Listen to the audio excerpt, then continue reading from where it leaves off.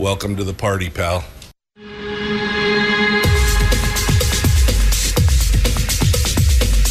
The Michael Dukes Show. The greed and the entitlement is astounding to me. What more could you want from a low-budget radio program? This is a dumpster fire. That was just BS. It is time to get a new perspective. We know just what you need, and we've got just the cure. Open wide and prepare for a steaming hot cup of freedom. I just don't fathom it. The Michael Dukes Show, streaming live across the world. Across the world on the interwebs at michaeldukeshow.com. That's where you'll find all the links to the various social media platforms, and there's a live stream there. You'll find our audio podcast as well, links to that, and, of course, all the radio stations and translators that we use to broadcast across the state of Alaska. Good morning, and welcome to the program Thursday. This is like the fastest. Who was it? I think it was Rob Meyer that said something last week about, he was talking about something about how it goes faster as it gets closer to the end, and I've noticed that as I've gotten older, it's like the toilet paper roll, you know? The faster, as you get closer to the end, the faster it seems to go. That's I thought that was an appropriate metaphor for how I'm experiencing my life at this point. Every day just zooms on by, and here we are on Thursday already, looking at Firearms Friday tomorrow, and we are ready to rock and roll. Today, we've got a full boat. We were kind of watching, I was watching some of the discussion yesterday, although I'll be honest with you, I was yesterday I went into Gavel to Gavel to watch the House session, to watch what was going on, and I got to be honest, and maybe it's just me, although I am pretty computer savvy. I mean, I'm my own engineer, so I do pretty much everything myself. But I was having a really hard time yesterday with Gavel to Gavel trying to find the actual live "It's Going On Right Now" session. And I haven't been on Gavel for a while, so it was pretty noticeable that, I mean, to watch it live. I've watched some retakes and reruns and things like that, but to watch it live, I was having a hard time trying to find something that was actually happening in the moment.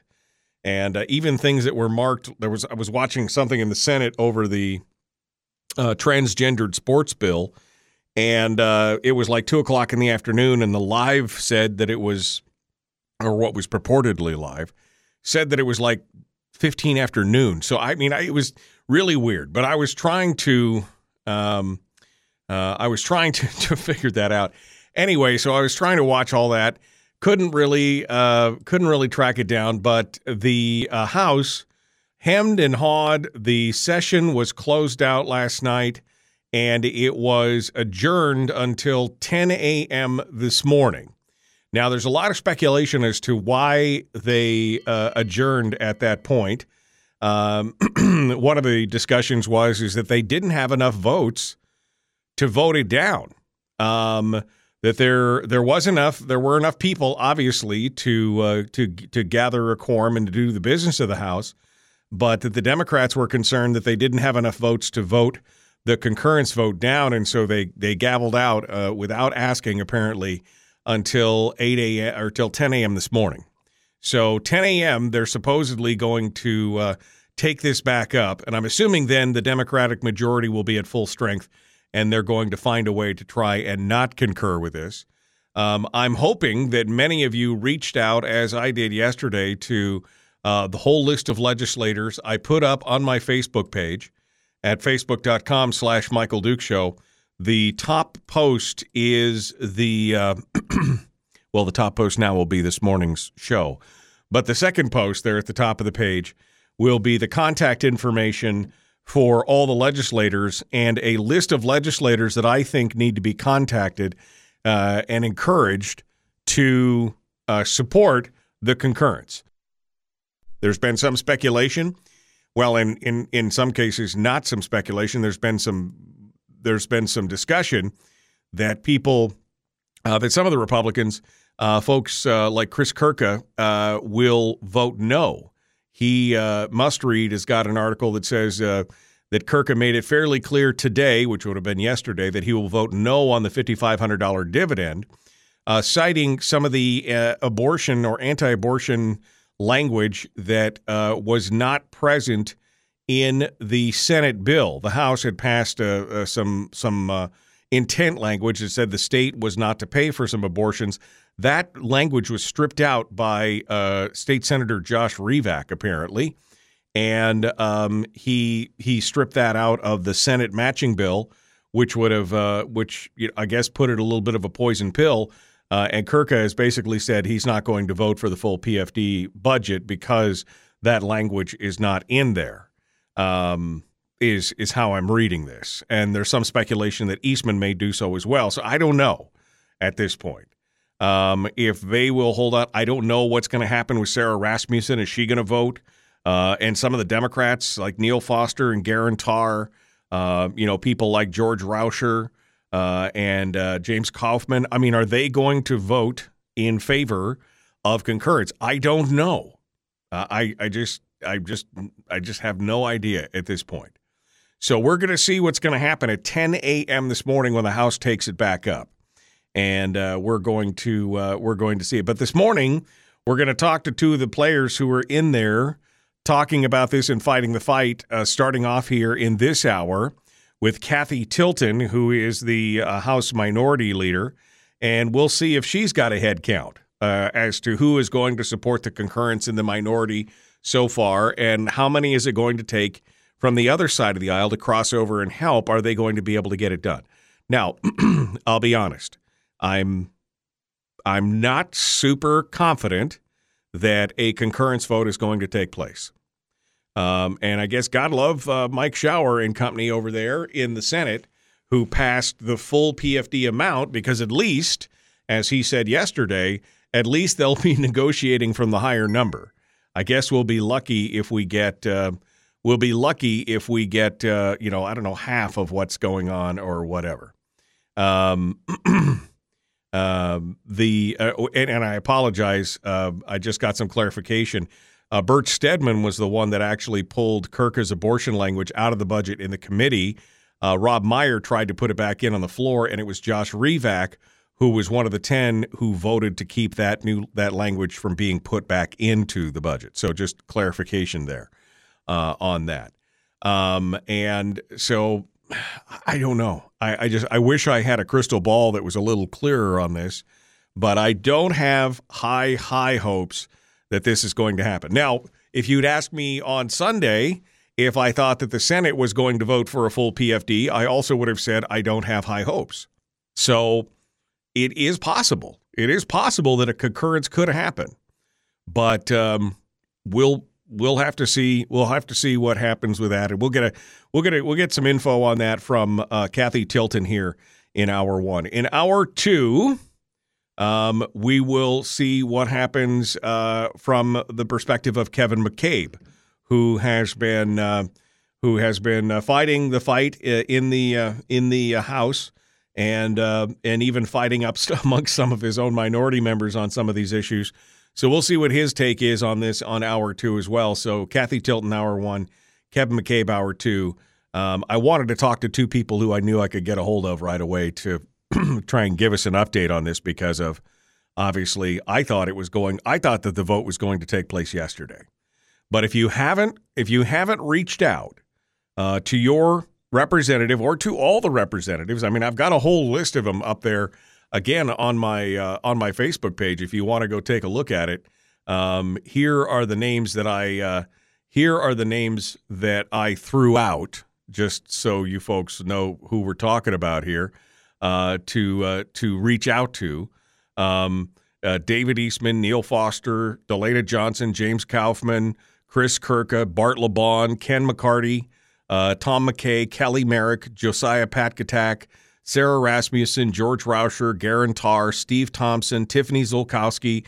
Those are the names that I said. I mean, those are the ones that I could think of that had a vested interest in voting yes on the full dividend. Now, do they do it? I don't know. I I don't know at this point, but we can hope. We're going to have to see what happens here today. There's a lot of gamesmanship going on. You know, the Senate is holding hostage the capital portion of the budget, and of course omnibused it all up so that really can't be discussed and pulled away. It's going to be an interesting show to watch. So, and I'm sure people like Bert Stedman and others, Bert Stedman and Click Bishop specifically, who both voted for the budget with a full PFD after vociferously, it's a big word, after vociferously fighting against it, but voted for the budget in the long run. I'm sure that they're expecting the conference committee to come in so that they can basically cut the legs back out underneath everything. But we'll see what happens. That conference committee, well, it could be an interesting ride. And of course, we have no idea at this point who Peter Micciche would nominate for the third member of the conference committee. It could be one of the conservative members of his caucus, but at this point, I'm seriously doubting that. But we'll see. We'll see what happens. So call and email your representatives this morning all the way up to the 10 a.m. mark. And again, the link, I'm going to pin it to the top of the page right now. Can I pin it? Oh, no, I have to be me. Apparently, I can't be me. I have to be the Michael Dukes Show to pin it to the top of the page. Okay, we're going to pin it to the top of the page so that you can go over there and take a look at it this morning. And I wish I could just drop you a link on what it was going to, on the live stream. But again, I'm going to have a hard time. I'm going to have a hard time trying to figure out where that live stream is this morning. But I'm going to try and get in on that and share it on my Facebook page this morning as well. So if you want to go take a look at that, feel free to do so. Okay. So I got the guests. We got that. We talked about that. Some other headlines. Again, 10 a.m. this morning is when they're going to take that back up. What other things are happening here? Oh, I guess first and foremost, can I just say to the folks who are listening on Kodiak, my heart goes out to the family of Sawyer Cipolla, who is still missing.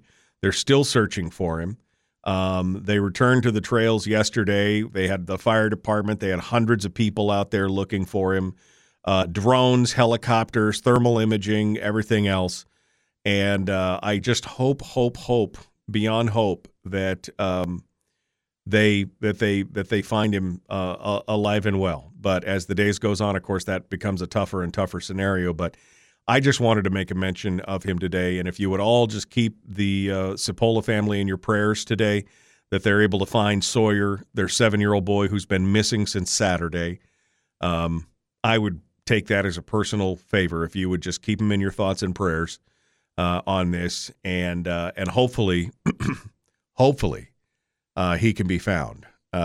He was last seen on Saturday wandering around in a sweater with a wooden sword, playing. Apparently, I guess I don't know. I'm basically assuming here near the family home or wherever it was. But I just hope that that they find this young autistic boy who has just such a beautiful smile. And so, if you would all do that for me, I would. I'd take it as a personal favor if you would keep them in your prayers. I was going to mention, let me just say that there, of course, a new Democrat has joined the race for U.S. Senate against Murkowski and Chewbacca. She's a well-known figure in Democratic circles. Pat Chesbrough, former teacher, principal, superintendent out in the Matsu.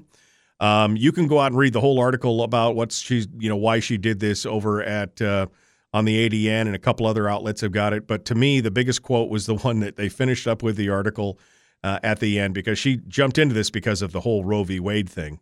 And there was some discussion at the end about the two different bills that were in the U.S. Senate about this, the Women's Health Protection Act and the Reproductive Choice Act, and all this, talking about women's rights and everything and whether the rights. Anyway, I think Chesbrough kind of summed up my whole thoughts on her campaign at the end when she basically said, I'm not so worried about giving people rights. which pretty much talks about the mindset, because rights are not given by government. Rights should be protected from government. And that pretty much sums up everything right there that I needed to know about her. Not that I was going to support her, but as a candidate, it kind of shows me the mindset. And anyway, go out and check out the article out there if you'd like to get more information on it, or at least to, it's like know your enemy, right? You got to know who you're running against. You got to know where they come from. All right, we're up against the break. We got to go. I got Cathy Tilton is going to be joining us here in just a moment. We're going to be talking about what's happening in the House this morning at 10 a.m., what happened yesterday. We'll get the full rundown on all of that here. That's coming up in just a moment. The Michael Duke Show, common sense, liberty-based, free-thinking radio. We will continue with more. And Cathy Tilton, House Minority Leader, up next on your home for Common Sense Radio.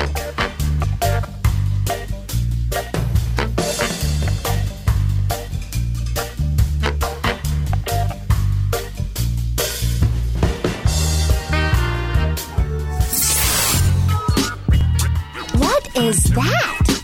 Common Sense. Regularly heard on American radio. Michael Duke Show. Radio.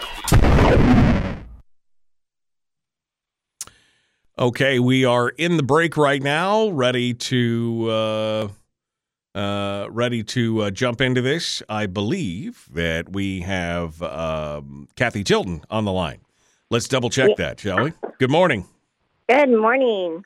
How are you? Bright-eyed, bushy-tailed this morning, ready to go? Bright-eyed, bushy-tailed, ready to go, sitting at a very quiet Capitol this morning. Okay, good. I mean, it's the calm before the storm, right? I mean, exactly. I imagine today is going to be exciting. All right, so hold the line, Cathy. I'll be right back to you. Let me get caught up in my chat room here this morning. It's just you and me and a couple dozen of our closest, well, I don't know, maybe 60 or 70 of our closest friends. Rob Myers comments on YouTube. He said the third member of the Budget Conference Committee is generally, but is not required to be, the most senior minority finance member. In the Senate, that would be Donnie Olson. So, yeah, we'll see who this ends up being, and where it goes from here. But again, if it goes to conference committee, the absolute best case scenario coming out of conference committee is that they gridlock and deadlock and the committee has to be reformed, because at that point it would not be the finance co-chairs from the House and the Senate who I think pretty much on a 3-to-1 basis are against a full PFD. Neil Foster is the only one that's expressed any interest in a full PFD. And I'm not convinced as of now that that's not just politics more than anything else. I think that he may have taken a lot of these stances and votes that he's taken for a full PFD, basically knowing that it's never going to pass. So I don't know that if I'm not 100% sure that he is fully on board with that, but we'll have to see with what goes on. With that, how many people do you think that the streaming can handle? And I'm assuming Christine's talking about the gavel to gavel. I don't know how many it can handle. But you got to find it first. I mean, you got to find it first. We'll see what's going on here. Chris over on Twitch says a poison pill so that the anti-PFD legislators can blame pro-life legislators for the failure. I mean, I agree with that. It's definitely politics being pushed back and forth. I, for one, well, I mean, I don't know. I'm not in that situation, but I, for one, would battle out if it was a chance of getting the full PFD for the first time in so many years and actually getting a win in that category. I think I probably would still be supporting the full PFD and then going after the whole pro-life verbiage later, because. Again, I'm not just a one-issue person, but that's just me. Again, I'm not in those seats, so I guess I can only infer what I think I would do while I was there. Is that the same Kirker running for governor? Yes, it's the same Chris Kirker running for governor. it was not intent language. It was a line item that zeroed out abortion in the budget. And that was removed again by Stedman. Did it line out, or was it was intent language that said the state shall not pay out of the general fund? That's what I thought it was. I didn't think it was actually a line in the budget that zeroed out. But maybe, again, I haven't looked at time. Anyway, it's an interesting discussion. We ran the numbers, and it's plus 23, even with Kirka and Eastman voting not to concur, said Harold. Well, if we could get everybody on the list of people that I just mentioned to vote for it, you'd have a pretty good shot at making it all happen. The capital budget is too high a priority for House members. Got an ambiguous response from George Rauscher, said Brian, and an equally ambiguous response from Cathy Tilton. Okay, well, she's on the line, so we'll find out where she stands on the concurrence right now and see if it's ambiguous or not. Good morning. Maybe Landmine can play footless with Merrick and Rasmussen. Footsies, I think, is what he was trying to say, not footless. That's a whole different thing. That's like a Mexican cartel thing. When you play footless, it's, this is footsies, I'm sure, is what they were talking about. All right, let's go on here and jump into this. The Michael Duke Show, Common Sense Radio.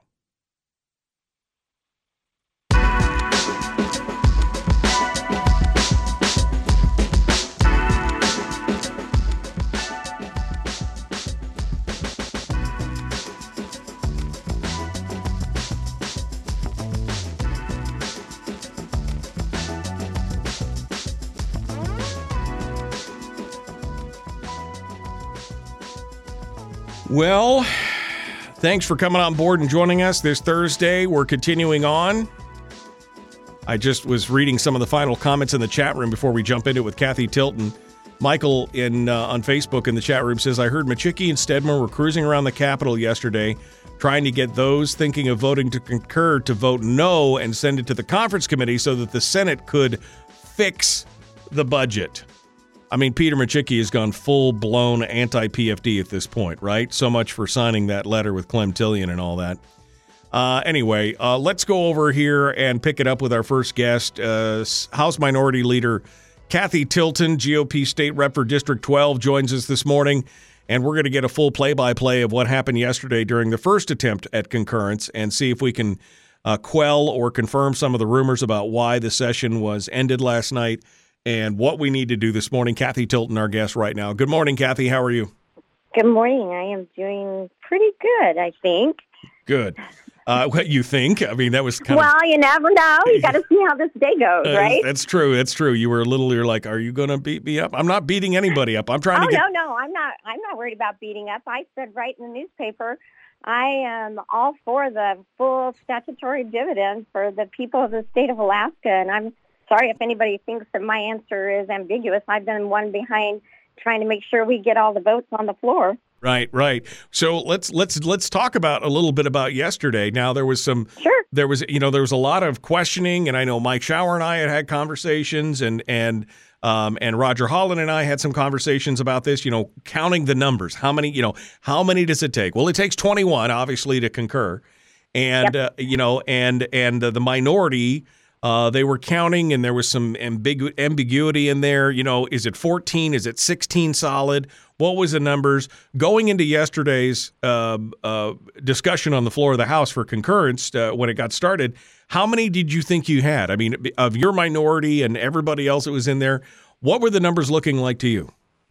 Well, at the very beginning, when the budget was passed over, I could solidly count on, I felt like 14 of us to be a yes. But as time went on, I feel like that number increased to 16, actually, of the House minority members. Of the House minority members. And there are some people in the majority who may, come back and who have expressed an interest or who have voted in the past for a full PFD. I mean, like Neil Foster, Josiah Patkatak. I mean, even Garen Tarr had kind of played around with that.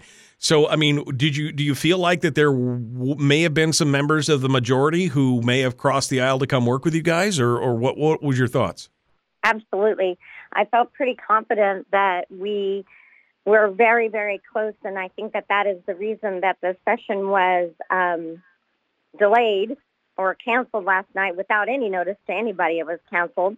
I think that we were at the number or just right on being the number. The only two folks that I'm not positive of here in our majority right now that I can say that I'm not quite sure where they're going to be is Representative Kirka and Representative Eastman. At this point, I don't know where that falls for them, but I believe that most everybody else in the minority is on board to vote for concurrence, which is 19, right? I mean, of the whole minority is it's 18. I'm sorry, Rasmussen's out and amongst herself, so right. So it's 18. So 18. Now let's talk about the thing with Kirka and Eastman for a minute, because there's been a lot of speculation about this, and in the paper and some other people talking. There was a piece of language that was put in the House bill that had to deal with abortions, and it basically said that the state couldn't expend general fund monies for abortion. Now, was this intent language? Was it an actual line zeroed out? And then tell us what it was, because then it was removed by the Senate, right? The Stedman removed it in committee. Rob Meyer tried to put it back in. It was voted down. But what was the actual language? So what was put in there was it removed $349,000 that had been paid out by the department for what they consider non-medically necessary abortions. It's called the Hyde Amendment, and it's an amendment that's been put forward by Republicans for years. It's an amendment that I did 3 or 4 years back that made it all the way to the governor's office, and the governor then was informed by counsel that it had been struck down by the courts, and he went ahead and took that out of the court's budget. So the governor has shown that he, will find a way to remove that funding from the budget. So the governor has already basically said he's going to veto it one way or the other. He hasn't said that this year. But he's going to, in the past, okay. Past actions have shown that is something that he has done. Okay, I guess, okay. I was confused as to the timing of what you were saying. So it was 3 years ago when I put that amendment forward, and it made it all the way. It actually stayed in the budget, got to the governor's desk. The attorney general advised, and the courts, we're going to take it out. And so he removed it from the court's budget at that time. Okay. So it was $300,000 that had been removed, and this is the issue this is the crux of the issue for Eastman and Kirka, apparently.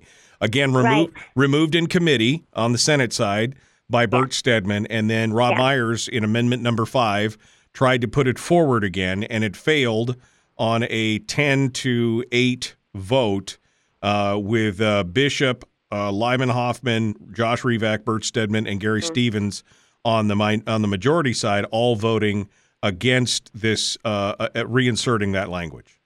Okay. So, I guess that's it. So the question is, I think even Must-Read, the headline on Must-Read said something like, is Kirka going to take a stand on this and hurt his campaign for governor by voting against the full PFD? So that's the question, I guess, is because of this language, are Eastman and Kirka going to vote in concurrence, or will this be the sticking point for them? And you have not really had any yes or no 100% one way or the other on this. I have not. Okay. So, but that's the sticking point for them. So, yes. Mm-hmm. So yesterday, and again, your whole thing here is that they called off the session at the last minute, no notice, and basically said, and the assumption is, and of course some of the rumors that I heard flying around is because members of the majority looked like they were going to step across the aisle. So is anything going to change overnight? I mean, have they been working these people over in the back rooms with rubber hoses all night so that this morning it's going to be a whole different thing? Or what's your take on it right now? There were certainly plenty of people on the fourth floor that you never see on the fourth floor yesterday, milling around and talking to folks and going from office to office. But I would say that the people who have made up their minds there and will be voting for concurrence, that there was a lot of different things going around of reasons why, if we vote to concur, then some of the bills that people are holding near and dear to them won't be moving. And actually, for me, no more bills I'm perfectly happy with that. And I think a lot of people would be really happy to have all of these bills stopped. No more bills. I mean, we got like 6 days. So, I mean, I don't know if that's much of a threat at this point, right? But there are people who get married to their bills and think that, they have to have them, which is something you should never do here. You should never be married to your bill. You should know that until it's done, and you don't know that until it's signed by the governor, right? Right. So, right. Yeah, okay. So there was that kind of a threat kind of thing going around. There was also that any bill that had already gone through, that the fiscal notes wouldn't be covered because there's not language in the budget that covers the fiscal notes. But again, I don't know if that's terrible. Yeah, So I don't know. None of those things really seem to bother. I think there's solutions if you really need something. Right. Well, and I agree with that. I think there's always solutions. So, again, all day, all night, being worked over. These people over there. I don't know if our call to reach out to their representatives, or if these people have been reached out to. I mean, are you hearing from people? I mean, yes. over this full PFD and the concurrence, or yes, we're hearing from people over the PFD, the full statutory dividend. We are hearing from people more on that than we have heard from people since the university budget was cut back in the day. Well, so more than that. Well, good. I mean, I'm glad. Yes, me too, and I'm excited, and I want to say thank you to the people who are making the calls. I will say that the AFL-CIO is on a campaign with a form letter saying to vote no.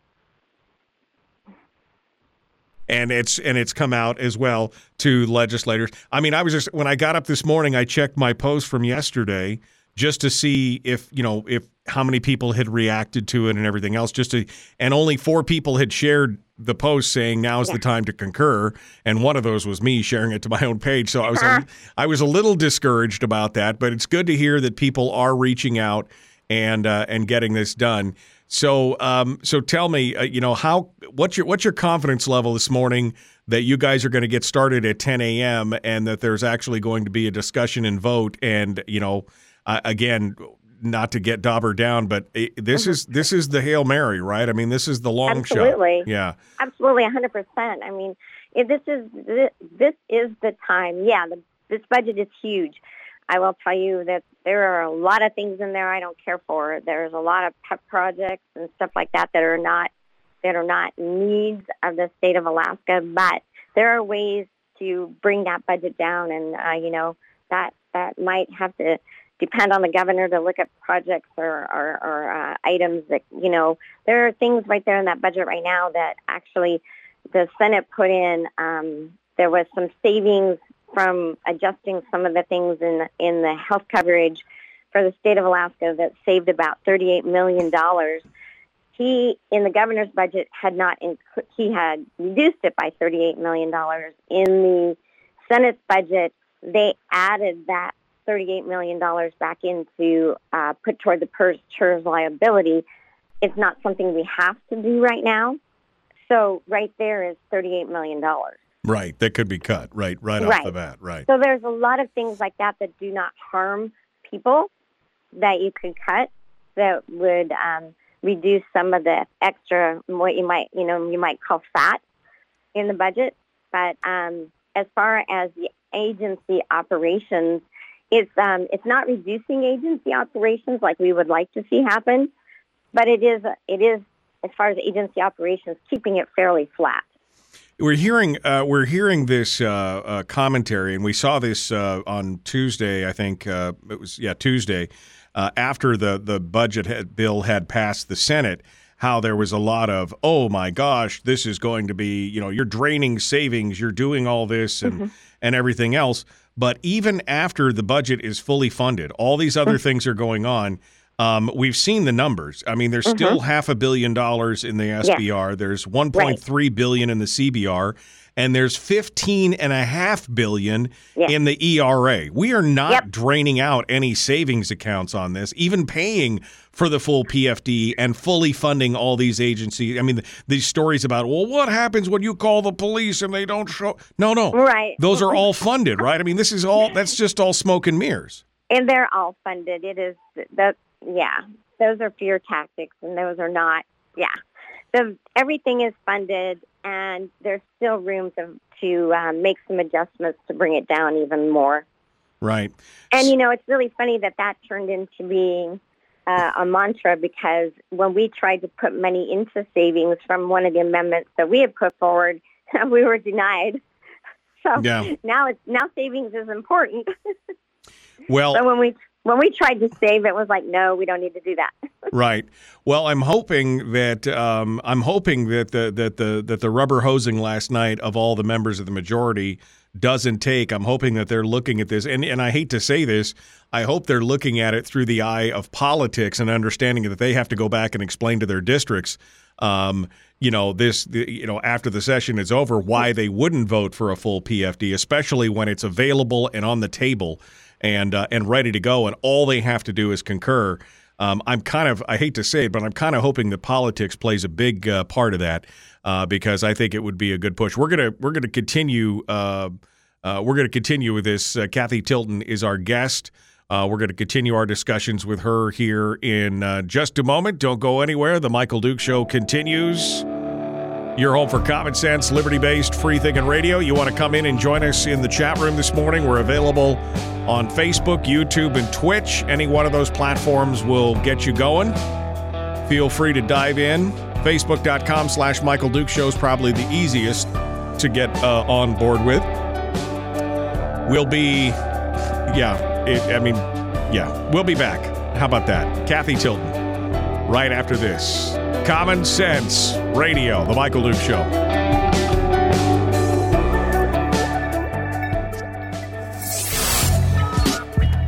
What is that? Common Sense. Regularly heard on American radio. Michael Duke Show. Radio. In the break right now, back into the chat room, Rick said, Eastman said something about the state-funded abortion issue, ? We were just talking about that, Rick. It appears that maybe Kirka and Eastman will vote against the budget and the full dividends because language was removed by the Senate, language from the House bill that had prevented some $300,000 from being used of state funds, and they're not happy. They're not happy about that, so they may not do that. Let me go back here and see if there's any comments for Cathy in the chat room. There's a lot of talk about the money and how it can affect Alaska. The question, can Dunleavy veto the abortion language? That's a question mark. As you mentioned earlier, he had stripped out some of that money in the first year. Of course, that was also one of the reasons that they gave for the recall, right? That was one of the reasons that they gave for the recall there. So, I mean, he may not do it just because he feels like it may open him up to a recall. Rob Myers says on Facebook, the $5,500 per person would be $100 million going into each House district. I mean, that's a huge, huge economic impact, Cathy. Absolutely, 100%. You couldn't have a better economic impact and help the people of Alaska. And, I think what, looking through the eyes of politics, as you said earlier, but I think that what every legislator needs to do is look through the eyes of the people, look through the eyes of your constituents. Yeah. There is no doubt in my mind that this is the first time in 6 years we've had an opportunity to actually vote on a full statutory dividend. I mean, the time is right now. Right. And I think as you look at this, especially for the majority members in the House, before I think that they could hide behind a little bit of this and be like, oh, it's such a heavy lift and I don't know if we can get to the full PFD and I could support some of these lower things, but it's just so hard. But this is like wrapped up in a pretty little bow. Here it is, full PFD, full energy rebate, everything else, tons of. If you're if you're looking for the lucre and the loot, tons of capital projects and all this money, and I mean, it's a hard thing to not just say just check the box. You're good to go. They will have to face some constituents, and I mean, there will be some splaining to do. You know what I mean? If they don't vote for it.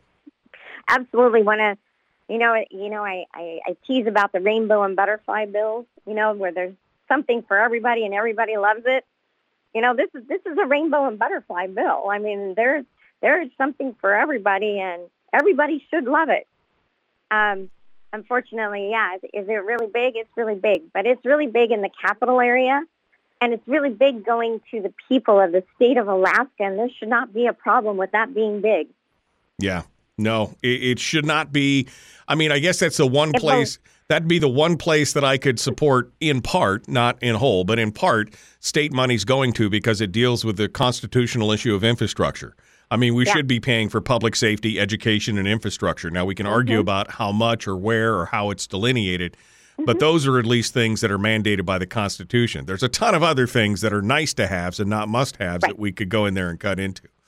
Right, your needs versus your wants. Right. And looking at, taking care of the things we already have, finishing projects we've already started, and just not starting new projects, but taking care of the things you already own and finishing up those projects, I think is an important thing to look at. Yeah, spending. Again, there's projects in there that I think are, I'm sure whoever put the project in might think it's very important, but there's some things in there definitely that I think could be looked at. Spending millions of dollars to take a project to 90% completion and then just kind of hovering it out there, that makes no sense. The frivolous projects could go, but at the same time, if this gets us at this point to a full, we are going into year 3 of the pandemic. Right. The first 2 years, obviously, the most painful and the most economically damaging. But, this would be a huge boon to Alaskan citizens. Who better to decide on what to do with the money than the individuals themselves? Oh, they don't want that, though. Don't let the people have a say in it. Let the people. Who better to know what you need to do with your money than you? It's much better than.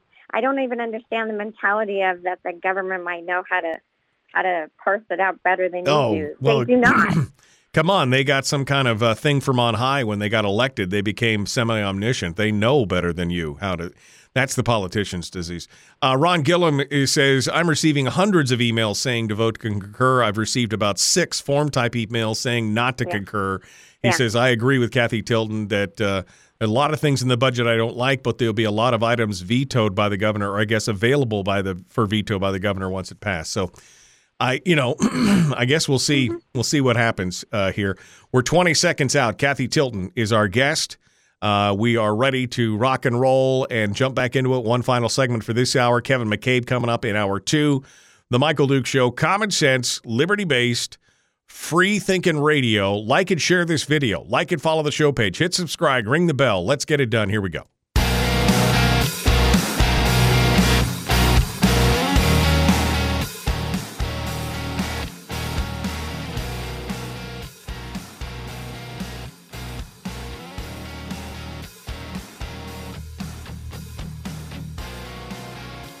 Continuing now, State House Minority Leader Cathy Tilton, state rep from District 12.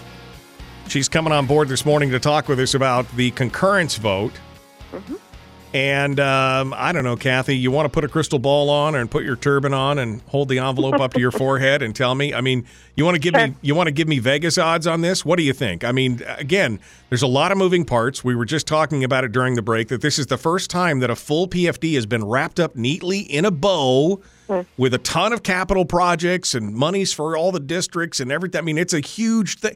But I mean, it's got to be appealing to some of these rural legislators, especially whose constituency are some of the lower income folks who have been hit hardest by the PFD taking. You want to give me some odds? What do you think? What do you think's going to happen? I think the odds are that there is a concurrence. That is what I feel lean strongly that way based on yesterday and talking with folks, and even this morning I woke up feeling good about it. If there was not concurrence and it went to conference committee, why would you want to give it back to the two folks who did this in the first place when you know that they didn't vote for that statutory dividend and they took out the abortion funding? So why would you give it back to them? Yeah. Well, I mean, I like where you're coming from, and I agree with this. And there's some options to fix this. I mean, here's the thing, and because again, I'm pro-life, I'm anti-abortion, and all this. But is one more vote gonna fix this at this point? In this one, taking a stand on this one thing, is that going to fix it? I think you and I both know that that's not going to make a difference one way or the other. But right. Well, I mean, really, there's language in the budget. It's intent language that I've been trying to get removed for years that allows the department to move money within any place in the department. In a normal budget process, they can't move money in between appropriation lines. But the Department of Health and Family Services and the Department of Health have this language where they can move money anywhere within their budget. So if the money is removed, and if there's a federal requirement for them to pay for it at this point, the money will be replaced by moving money. Right. It won't come out of the general fund. It'll come out of some other position or something. Right. They'll find a way around it at this point. Right. And I'm not saying that's right. I don't agree with it at all. I've been trying to remove that language for years. But the reality is this one vote is not going to make a difference on that issue in the short term, whereas putting $100 million worth of money into each district that allows Alaskans to spend it as they see fit would have a huge impact. Absolutely. Putting that much money into the economy, we've talked about how we want to help the economy. This is the best way to help the economy. It's the best way to help the people. It's the right thing to do. It's the law. Right. People make a decision on what they want to do with their money way better than government makes decisions on what to do with your money, and it should go to the hands of the people. And this is, I'm really excited because we actually have the opportunity. The first time in 6 years, we've had the opportunity to vote for a statutory dividend that's actually in the budget, not an amendment trying to put it in, but it is literally there. Right. Easy. It's the easy button. In our grasp. It is up to us to say yes. Yep. To give it back to the people of Alaska. Right. This is the easy button vote. Just mash it and you're done. Close up shop. Go out to start your campaigning for re-election. Away you go. I mean, it should be an easy button move. And like you said, I'm seeing more and more reason why it could pass. It is going to require some crossing across the aisle, and I know that they've got a binding caucus over there, and there's probably been a lot of arm twisting overnight, but these people have got to go back to their districts and face their constituencies, and especially, like I said, those that are in constituencies that are in the lower income classes that are 50% or less of the grossing income in the state. They're the ones that have been hit hardest over these last 6 years. I mean, we're talking about 16, 17, 18, 20, 25% of their income being taken away by PFD cuts. This would be life-changing. Absolutely life-changing. Well, I'm hoping that people pay. So what do we need to do, Cathy? So, you asked me to put on my crystal ball and say what would happen, and I just want to be forthright and say that I don't think we'll go to the floor at 10. Yeah, you don't think, because again, the arm twisting will continue. I mean, because the beatings will continue until the morale improves. Right, exactly. They're going from hoses to waterboarding here shortly later this morning to try and keep these people in line. And again, they have a binding caucus, but we're so close to the end of the session at this point, plus the election. I think at this point, the binding caucus rule does not hold the sway that it normally would. If you were in mid-session and it had to come back next year without an election, that may be one thing. But these people are having to do the math and go, does the binding caucus really matter if I've got to go back and face my constituency and I get voted down because I submarined a full PFD? Well, it's what I truly believe in, too. Right. I'm not going to change what I fundamentally and morally believe in because it's a binding caucus. Well, no, right. And I'm not saying you specifically. I'm looking. No, I'm not talking about me Yeah. either. I'm talking about, but Yeah.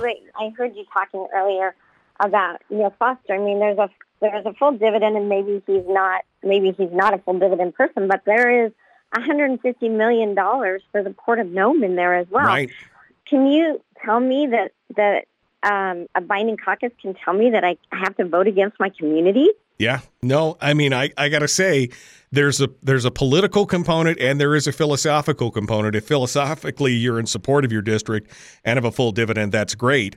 But I wouldn't even care about that if it is a full political reason You know what? to say I want to get reelected. Right.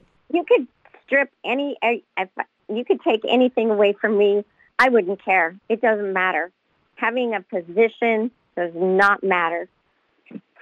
Yeah. No, I mean, versus voting, voting against your conscience and voting against your people. And your you district. need to have that ability to vote for your people and your conscience. Again, if you've got a family of four somewhere in the rural community somewhere where the median income is $20,000 or $30,000 a year, and you got four people in your house and you get $20,000 or $25,000, I mean, what kind of a difference does that make? A huge difference. I mean, that is Absolutely. a huge difference. Absolutely. Yeah. No, I mean, I hope that people see it that way. And you're right. I don't think it'll show up at 10. So quickly, I got 90 seconds here. Walk me through what happens then. If they postpone it again, we've only got 6 days, 5 days, 6 days. Yeah. I mean, they can't postpone it forever. They can't square these people away. It just gives the time for more momentum for the public to get engaged on it. They're going to have to pull the trigger on this eventually. Yep. I think they feel like if they hold out, they can change people's minds, but I think they're wrong. I know the people of the state of Alaska will, and especially people in people's districts, will be calling and doing whatever they can to get a hold of their legislator. I feel like it locks people in more the longer they wait. Yeah. No, I agree. So maybe go ahead, put it off to tomorrow. We'll see what happens then. We'll see how many more hundreds of emails you get then on that. Well, Cathy, thank you for your positivity, and thank you for coming on board and sharing with us. Send me a text. Let me know what's going on. I'll make an announcement here on the show if we need to. Thank you for coming on board. Absolutely. My pleasure. Thanks for having me. All right. Thank you. Cathy Tilton, GOP State Rep District 12, House Minority Leader. Yeah, go ahead. Postpone it. Postpone it over the weekend. Make it a Monday vote. Give people a chance to really get revved up about it. The Michael Duke Show, common sense, liberty-based, free-thinking radio. Kevin McCabe up next, hour 2.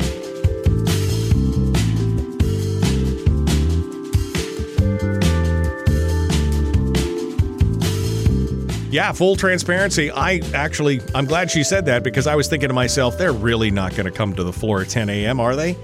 I mean, they'd have to be working those people over all night long. Again, go out to my Facebook page. Facebook, just click on the top here where you can see it.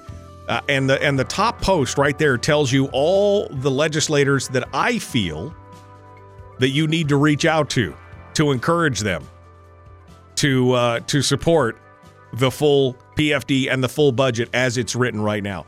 Is it a perfect budget? Absolutely not. Does it spend too much? Absolutely. But remember, Mike Shower and company put together over 100 amendments to kill stuff in the bill that was bad, and they got voted down every time on those things. I mean, Mike Shower talked about it yesterday. Go back and listen to yesterday's show. He talks about that. The bottom line is that even with all the bad stuff that's in this bill, even with all the bloat or the frivolous projects or however you want to look at it, all the things that are in there, think of what could happen if you put $2 billion into the private economy. You know what? I'm not okay with the government spending all this excess money, so to speak. But if you're going to put $2 billion into the private economy, that's going to offset a whole crap ton of stuff. And it sets a precedent. It sets a precedent for next year and sets us up, I think, for a good fight next year if we get it done. So, reach out. Tiffany Zulkowski, Steve Thompson, Garen Tarr, George Rauscher, Sarah Rasmussen. Josiah Packatack, Kelly Merrick, Tom McKay, Ken McCarty, Bart LeBon, Chris Kirka, James Kaufman, Delana Johnson, Neil Foster, David Eastman. Reach out to those people. That's what it is. Are you saying that they won't vote today? That's what I'm saying, Christine. Cathy already said that she doesn't think that they're going to meet at 10. Maybe they come in later today? Maybe. So maybe there's a vote today?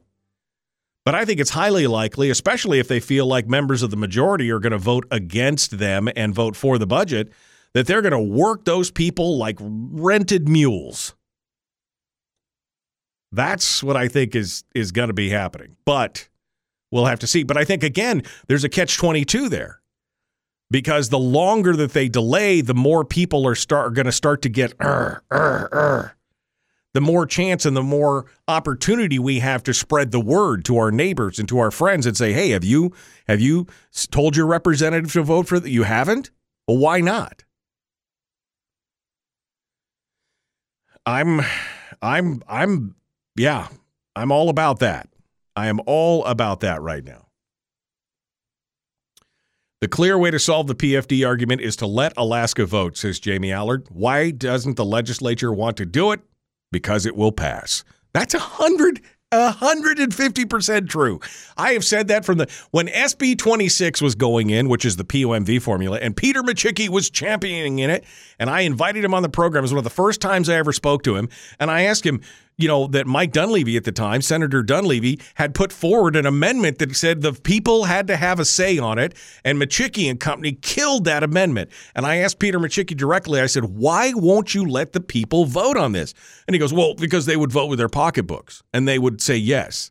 So you know that the majority of people would say, don't do this, and you're going to do it anyway because what? You know better than them you know it.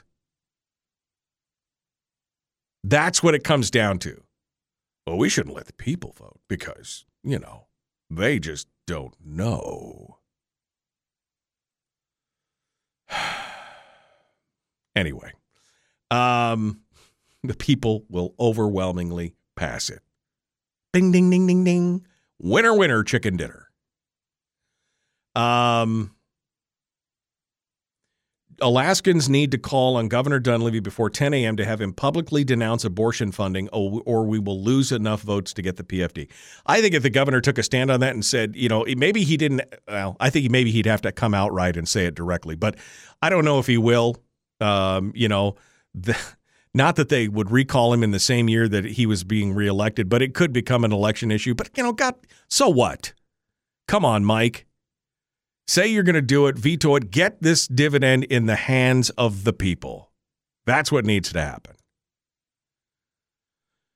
Josh Revak, dirty tactics, knowing he would stop pro-life candidates from voting on a full PFD. I mean, yeah, I think that there's some of that in there. He's a politically calculating animal, Josh Revak is. And is not a friend of the PFD. I mean, not a friend of the PFD. Over to the phones. I think we've got Kevin McCabe ready to go. Are you with us, sir? Good morning, Michael. How are you?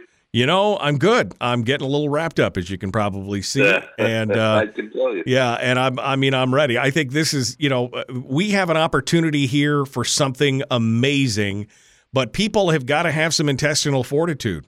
And the penalty and the pummeling and the leverage of the binding caucus is slipping away. And I think we have an opportunity here that we probably haven't had in a long, long time. So I'm really looking forward to it. You and I both, we are perched on the edge of greatness, in my opinion. Yeah, absolutely. Dunleavy could go out a hero, says Chris. I agree. If Dunleavy did that, if he came up and stepped up and did that, some people may see that as a detriment to his campaign. I would say that he would solidify a base that has been slipping away from him for the last 2 years. If he vetoed a big chunk of the budget, especially a lot of the frivolous things, kept the PFD, said he would veto the abortion funding or whatever it is to mollify and to give peace of mind to some of those people out there, he could have a huge boost to his campaign. But, I guess we'll just have to see. He could go out a hero. We'll see what happens, though. All right. Kevin McCabe, our guest, The Michael Duke Show, Common Sense Radio, Hour 2, right now. Let's do it.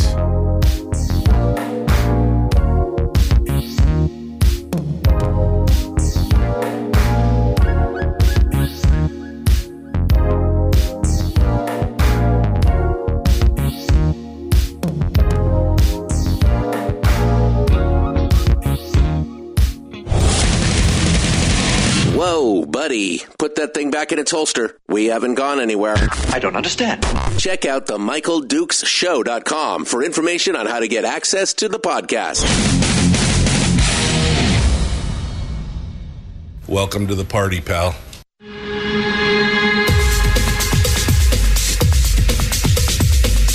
The Michael Dukes Show. The greed and the entitlement is astounding to me.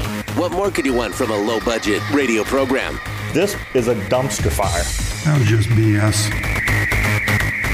It is time to get a new perspective. We know just what you need, and we've got just the cure. Open wide and prepare for a steaming hot cup of freedom. I just don't fathom it. The Michael Dukes Show, streaming live across the world. Mr. President, what does a fistful of cash get you if you are sitting on the tundra wishing someone would come pick you up? Or if you're calling a state trooper after being assaulted and no one comes? Or if you're trying to pay competitive pay for a teacher in rural Alaska and you can't pay for that? That's a good question. What good does a fistful of cash do you? Well, I don't know. Let's see. It puts bread on the table.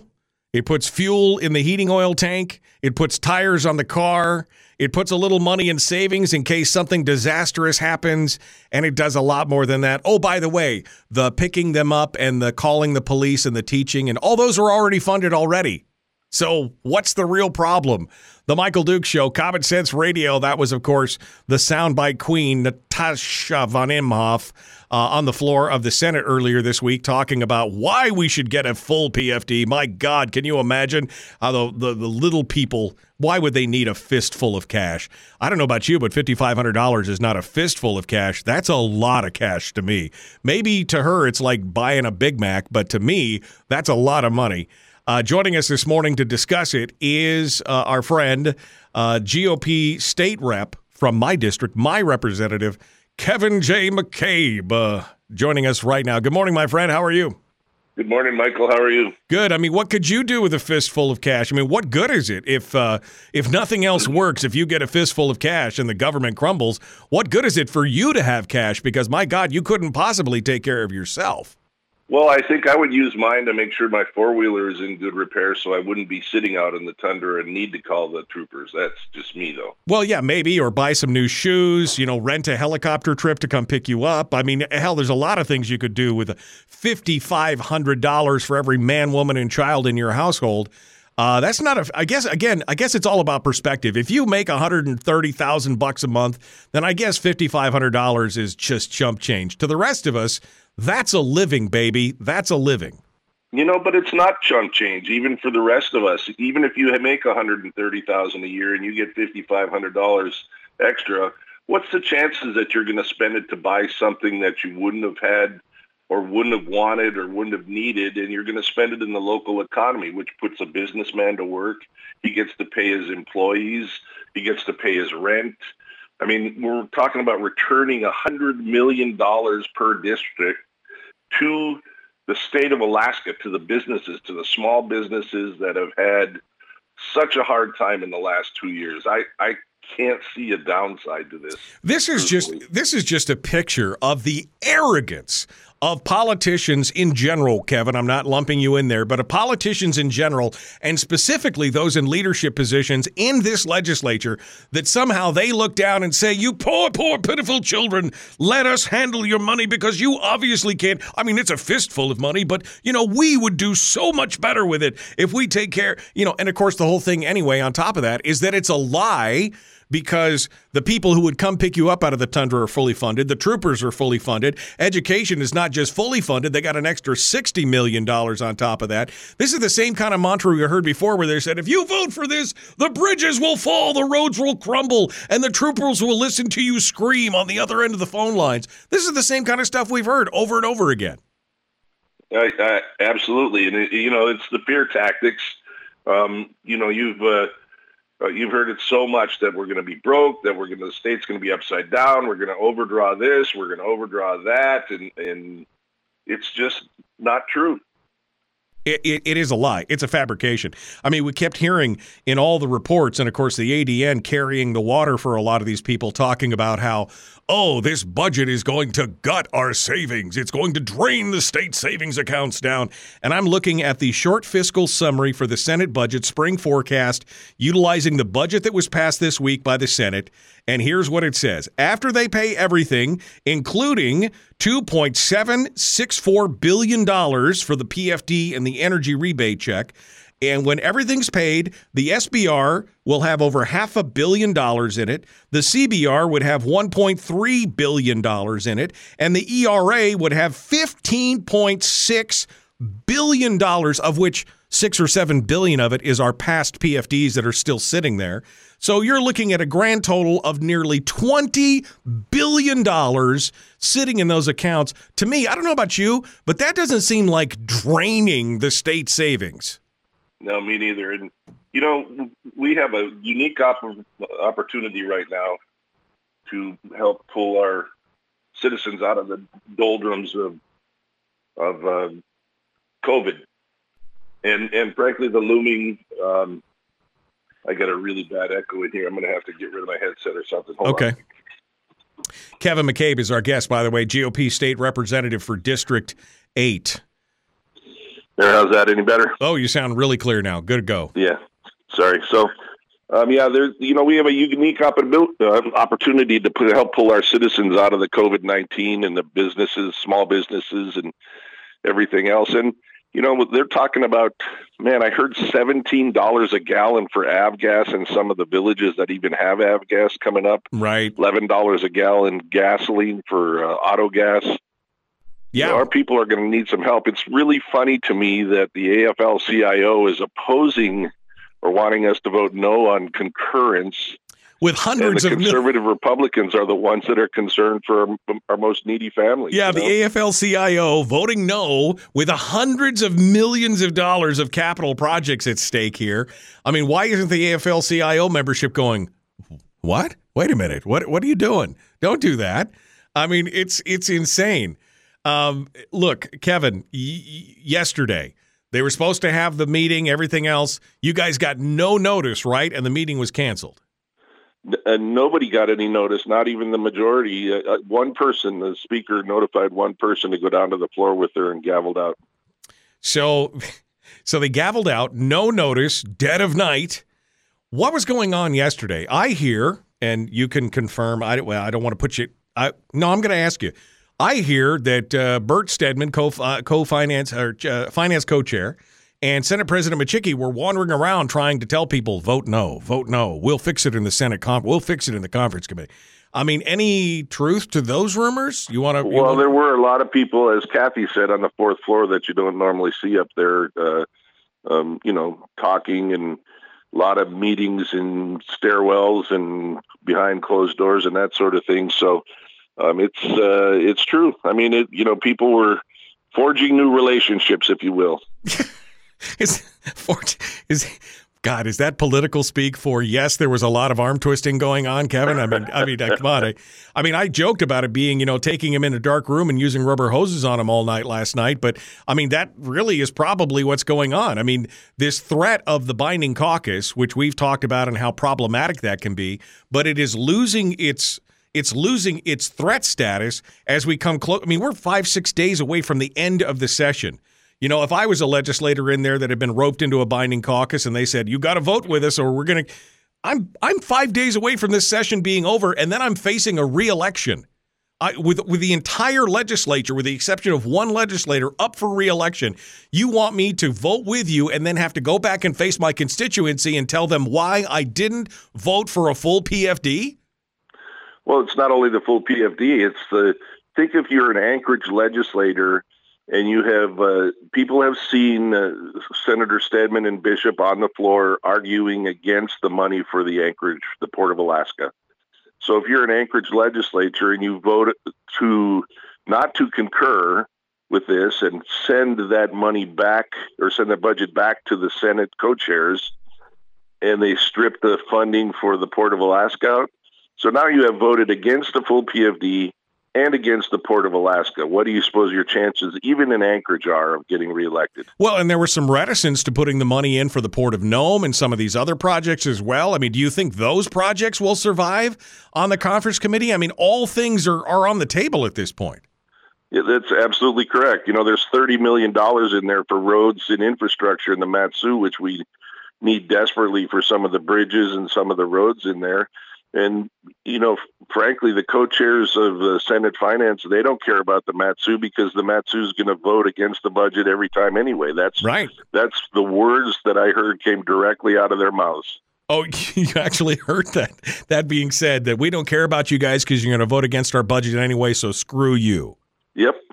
All right. Well, then that's why we only got 2% to begin with of the overall budget to begin with when the first drafts came out, is that the Mat-Su got almost nothing, even though it's the fastest growing, second most populous district in the entire state. And they got some crumbs and said, there you go, kids, go play in the corner because we're going to punish you. And that's what, again, that comes back to that feeling of, we know you poor, pitiful children, we're going to punish you. Put this dunce cap on and sit in the corner and you'll be happy with a few scraps that we throw at you because you won't do what we tell you to do, you naughty, naughty children, because we know best.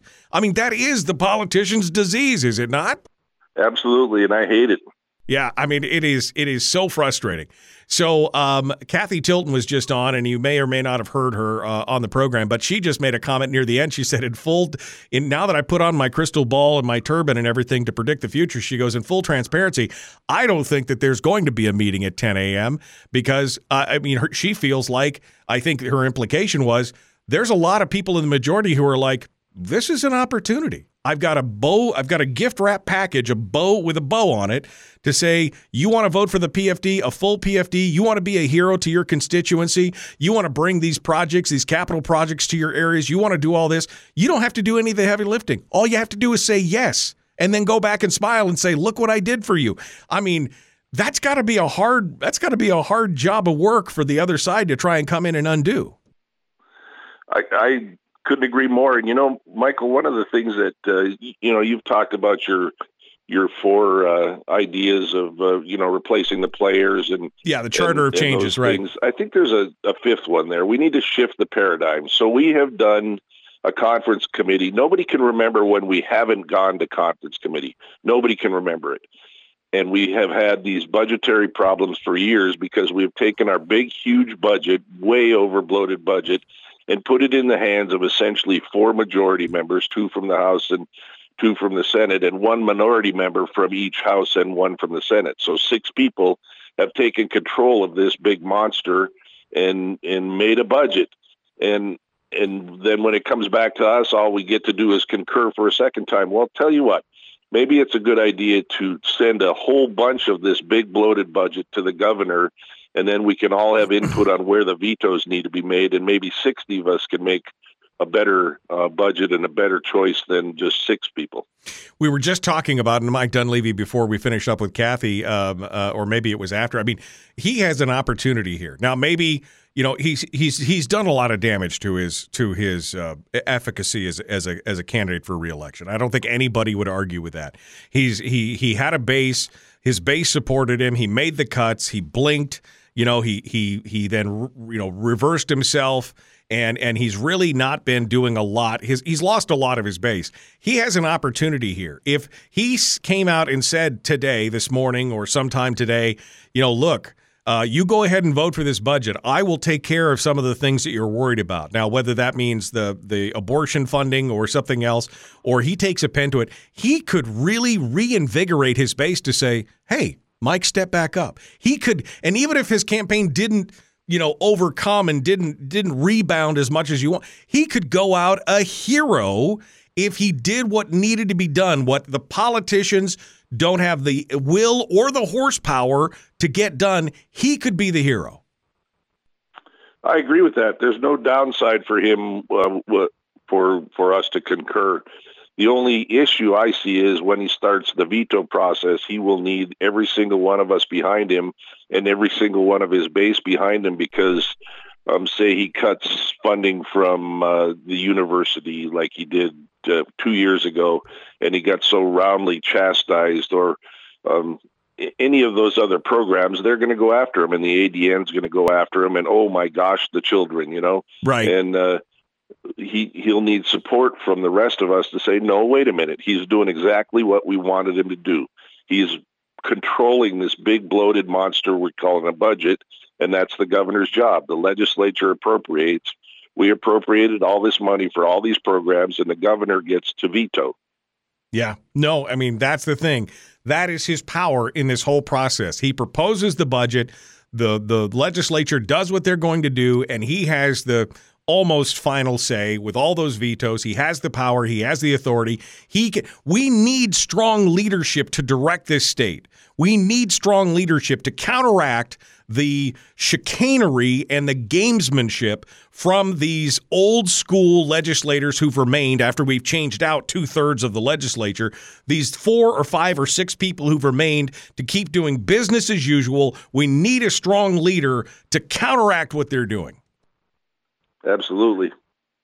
Kevin McCabe, sorry, Kevin. I'm not trying to shout at you, Kevin. I'm just emphatic. I'm emphatic. Kevin McCabe is our guest, GOP State Rep for District 8. We're at the first break already, so let's just get it going on. Here we go. The Michael Duke Show. Common sense, liberty-based, free-thinking radio. We're going to continue with Kevin here in just a moment.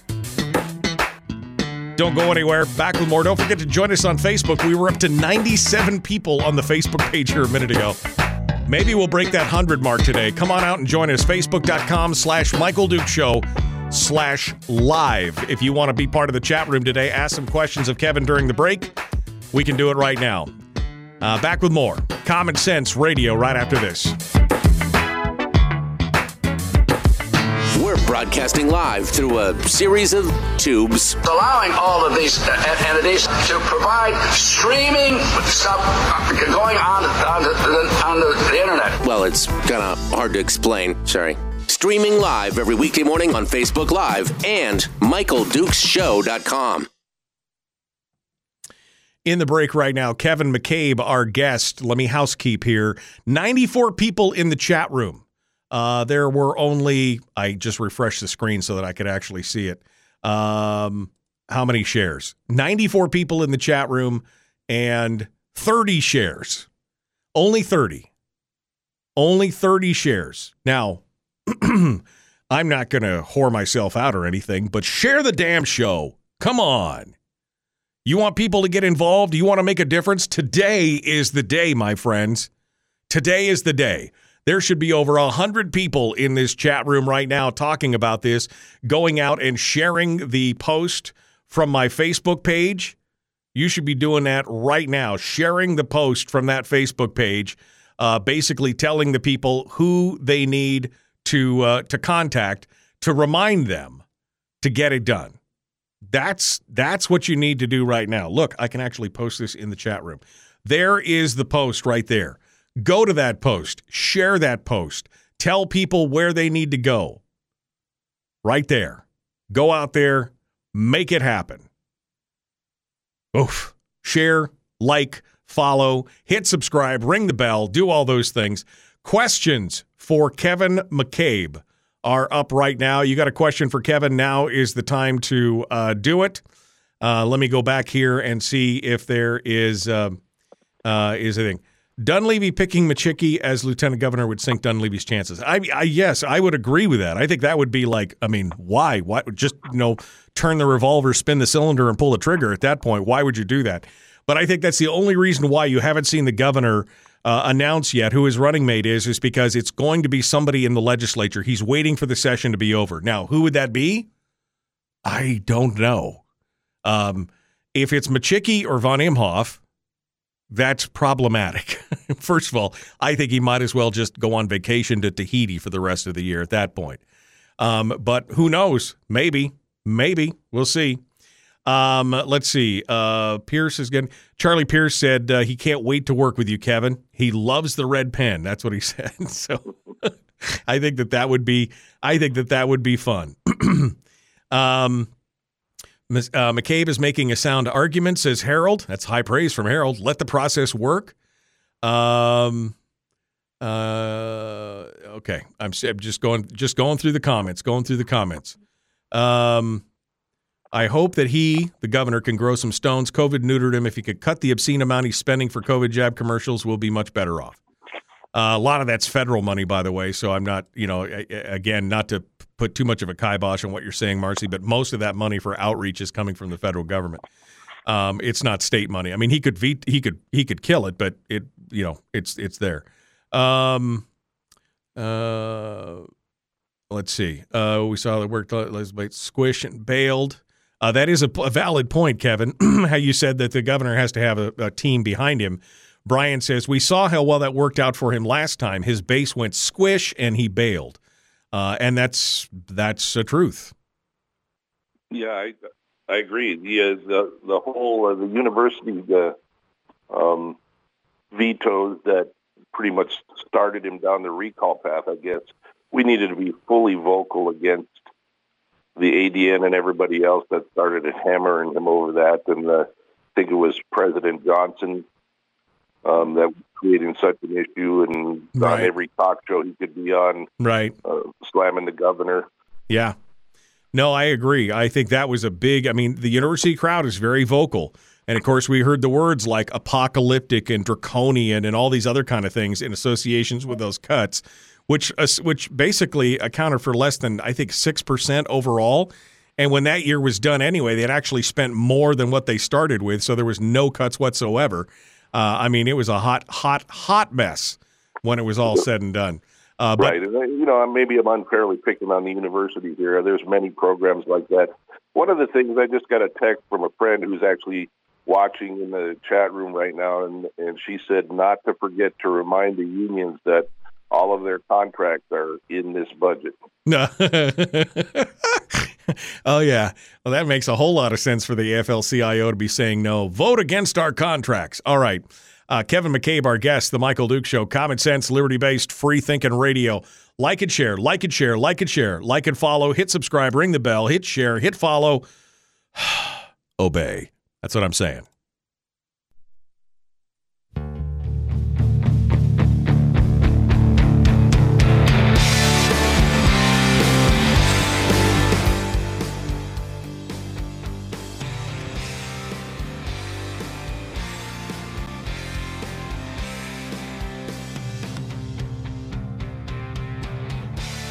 All right, we're back now. Kevin McCabe, our guest, GOP state rep from District 8. So, Kevin, again, asking for a little insider baseball here. I feel confident that you can give us a temperature of the legislature. I asked Cathy, I said, put on your Kreskin turban and tell me what you think's going to happen. She says she thinks concurrence is going to happen. Now, you're in the hallways. You just said you're seeing a lot of people that normally aren't there. You're seeing a lot of new friendships being made, quote unquote. What's your take right now? What do you think if you were throwing a poll out there? What do you think is going on in the minds of the legislature on the House right now, as of this moment this morning? Well, I'm the eternal optimist, but I think people are going to be pleasantly surprised. I really do. I think that there are enough folks that are on the fence.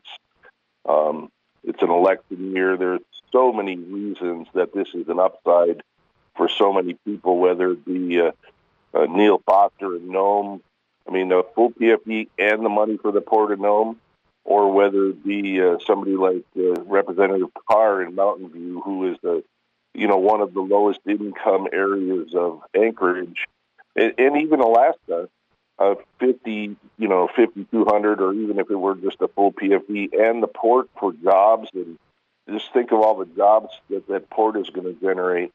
Everybody's committed to fixing the Port of Alaska. They're just not quite ready for the $600 million that Mayor Bronson wants, but $100 million would go a long way towards design and everything else, and would start to employ people, would start to move the project along. And I just think that it's an upside for so many representatives, and there is no downside other than the binding caucus and bending your will to the Speaker and the two co-chairs of Senate Finance and the Senate President, I think. Let me ask you this question. We've seen a lot of political maneuvering and gamesmanship coming out from people like Senator Bert Stedman, who he was one of the first to start using contingency language more recently, and they're using it pretty frequently now. He was the one that threatened last go-around that if people didn't vote for the bills that he wants and the budgets that he wants, that he was going to cut funding to like the Knik Goose Bay Road expansion, which is the most dangerous road in the state of Alaska. We've seen a lot of that. The latest maneuver was to wrap up all the bills into an omnibus bill, wrap up the budget, the operating budget, the capital budget, and the supplemental budget all up into one bill, which initially everybody, including myself, was like, that's not right, because you may support a capital budget but not an operating, or you may support a supplemental but not the operating and the capital. You could at least vote differently. And so I had a lot of angst about that to begin with, but the more I look at this, the more I realize this may have been the blessing in disguise, because now, as again, everything is back in the laps of the minority. They can't just say, well, I love that port project, but I don't like this, and so I'm going to vote. It's going to come back to bite them. What say you? I agree. The promise made early on in the session is that there would be a capital budget this year. Absolutely, that's what the Senate said. The co-chairs, there's going to be a capital budget. And then when it came out, we don't call it omnibus anymore. It's called a turducken. So I think that was a mistake, truthfully. The Alaskans could see it clearer if it were separated, because they would understand that the operating budget is virtually flat. I think 2% increase. Right. It's the capital budget and the infusion that we need as a state to move some of these projects along. We have a huge infrastructure deficit with bridges and roads and everything else. And we need this capital money to fix some of our problems, whether it be the Port of Alaska or some of the roads in the Mat-Su or some of the roads in the Fairbanks area. That road up by the Richardson Highway is incredibly bad. The road from to Northway from Coke is horrible. Those things need to be fixed. And Alaskans would understand that, and they would understand why the budget is so huge if it would be a little bit more transparent. But yes, I agree. Wrapping it all up into a turducken has given us a bit of leverage that we didn't have before. If you don't mind, I'm going to peel back a little bit, and instead of focusing on the governor and members of the majority, which we have been so far in the show, let's go back to members of your own minority. Now, you've had a little bit of a dust up with a couple of the members there. There's been some barbs and arrows slung back and forth. The FACL stuff, the tabling of a lot of the intent language that was in your opinion, stopping some of the demagoguery that was going on the floor and things like that. And now there's some discussion as to whether or not two of those members of the minority, Kirka and Eastman, will support this bill based on some language that was stripped out by the Senate Finance Committee and then failed to get back in through the help of people like Revac and Bishop and Stevens, et cetera. What's your take on that right now? Do you have any inclination as to what's going on? Will there be a support of this, or will they die on that hill to say, we're not going to do it because of the intent or the abortion language, the $300,000 we're talking about? What's your take on this, and what are your thoughts overall? Well, I'm pro-life, as you are. Many of us are. I just have a different process. I'm looking at the long game. I would like to see us get to the majority and put in a clean pro-life bill instead of trying to tack amendments into a budget bill all the time that are really ineffective. The court has said they're ineffective. Frankly, if the governor was smart, this is another upside for him. If this fails because one of those pro-life legislators couldn't see his way to voting for concurrence, and so we don't get a full PFD, and then the governor strips out the abortion language anyways.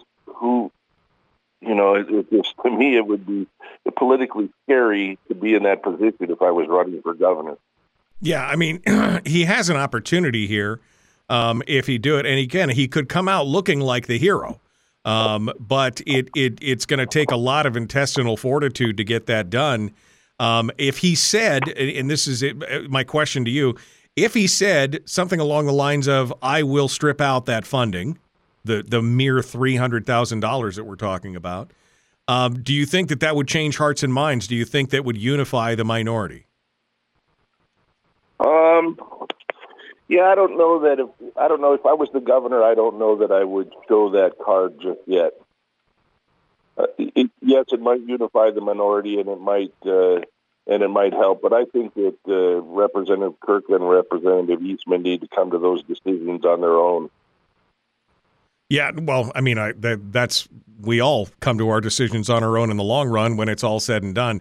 I just look at them and think, this one vote is not going to move the needle on that issue. It really isn't. I mean, it basically is symbolic more than anything else. The state, as Cathy Tilton talks about, every time she strips this language out, they find a way to work around it and get the funding anyway. Whether that's right or not, that's a whole nother question.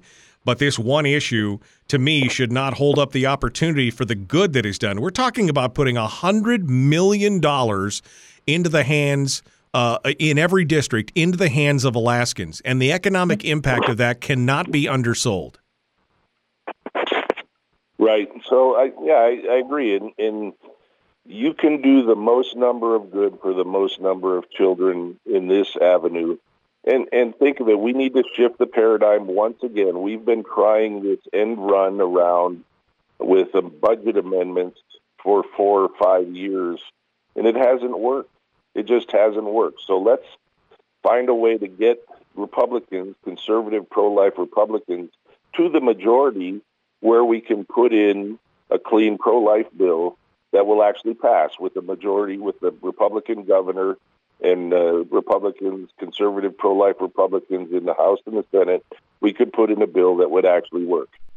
Well, yeah. Until we get there, we can't do it. So. Well, and I think the opportunity is ahead of us here. I mean, in the past, a lot of pro-life bills would run afoul of Roe v. Wade, and that was going to be the hill that was going to be hard to climb. But if the Supreme Court, as it's been leaked, is going to overturn that and leave it up to the states to make the decision, the opportunities are going to be more abundant, and the likelihood of passage is going to be much greater on this case. So, again, don't die on this hill. Save your arrows and slings for something in the months ahead after this vote comes about. Make that difference. Absolutely, and that's one of the things we discussed yesterday. Is look, let's pass this, or let's concur with this. Let's get it to the governor for his vetoes. We can discuss with the governor whether or not he wants to veto the abortion money. If he can veto money. He can't put language back in there. So a lot of people don't quite understand the powers of what the governor can do, but he could veto. Once again, until the court told him that he couldn't, but he could possibly veto. We can discuss that with him after we get this budget in his hands, and let Roe v. Wade decision happen, get us to the majority, and sort of follow the timeline instead of trying to put this Band-Aid on the problem again. Yeah, absolutely. Kevin McCabe is our guest, GOP state rep from District 8. We're talking about the concurrence vote on the budget. The budget is now sitting in front of the House, has fully funds all the departments, has a tremendous amount of capital improvements in it, has a full PFD and an energy rebate program. This really is this is the unicorn, Kevin. I mean, you've never seen anything in the last 6 years. You've never seen something come in so complete and so ready to go without any real heavy lifting. The only thing they have to do is poke the button. Yeah, right. There's a step before that. We need the speaker to put it on the floor. We need it to be called out of the limbo file by the House Majority Leader. The speaker puts it on the floor, and we're already 14 hours delayed. And probably going to be delayed more because she doesn't have the votes. And we'll talk about that when we get back. What happens? What is the timeline? What happens if she doesn't? How long does it go? We'll talk about all those things and more. Kevin McCabe, our guest. One final segment ahead. The Michael Duke Show, common sense, liberty-based, free-thinking radio. We're going to continue, and we'll have more discussions. Don't forget, you can come out and join us on Facebook this morning. I saw we peaked out over 100 for just a second. Just a hot second. We'd love to hear you, though. If you want to come in and ask a question of Kevin, come and do it in the chat room right now, facebook.com/MichaelDukeShow/live. And it'll take you right to the video. And you can come in and make a comment, ask a question, do whatever you want to do. We'll continue. One final segment with Kevin McCabe right here on your home for common sense, liberty-based, free-thinking radio.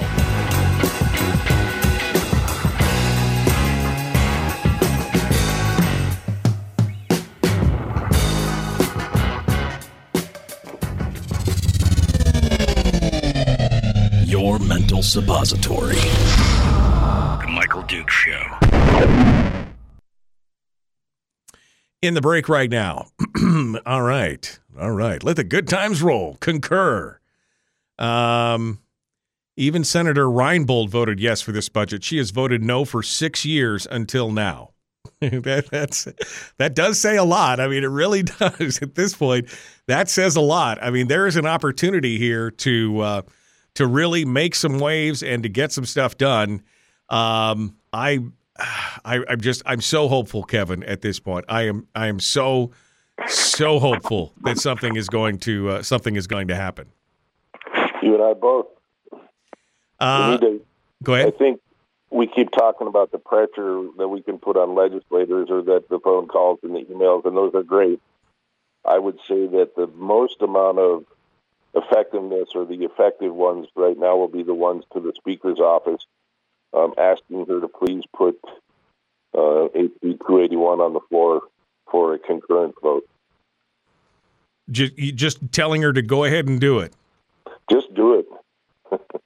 The funny thing is, there's a lot of money in that capital budget for Kodiak. You get a car, and you get a car, and everybody gets a new car. Encourage them to concur. I'm just putting it into the chat room right now, and encourage Stutes to move to the floor. Okay, I just put the link back in the chat room again. I've done it twice, but this one's got the little information on it. You follow this, you go right to the list of all the legislators. There's a whole list of legislators that I have laid out. Kevin, I'm going to rip through this list real quick, and you can tell me, is there anybody that I missed that we should be reaching out to? I said we should reach out to Eastman, Neil Foster, Delana Johnson, James Kaufman, Chris Kirka, Bart LeBon, Kevin McCarty, Tom McKay, Kelly Merrick, Josiah Patkatak, Sarah Rasmussen, George Rauscher, Garen Tarr, Steve Thompson, Tiffany Zolkowski. Did I miss anybody? I wouldn't neglect some of the Anchorage folks. There are some that are concerned about the port. Andy Josephson, Calvin Schrage, even Zach Fields. Think of it, Zach Fields as a union guy. He's got to be concerned about that port money, because that is a ton of union jobs. So right.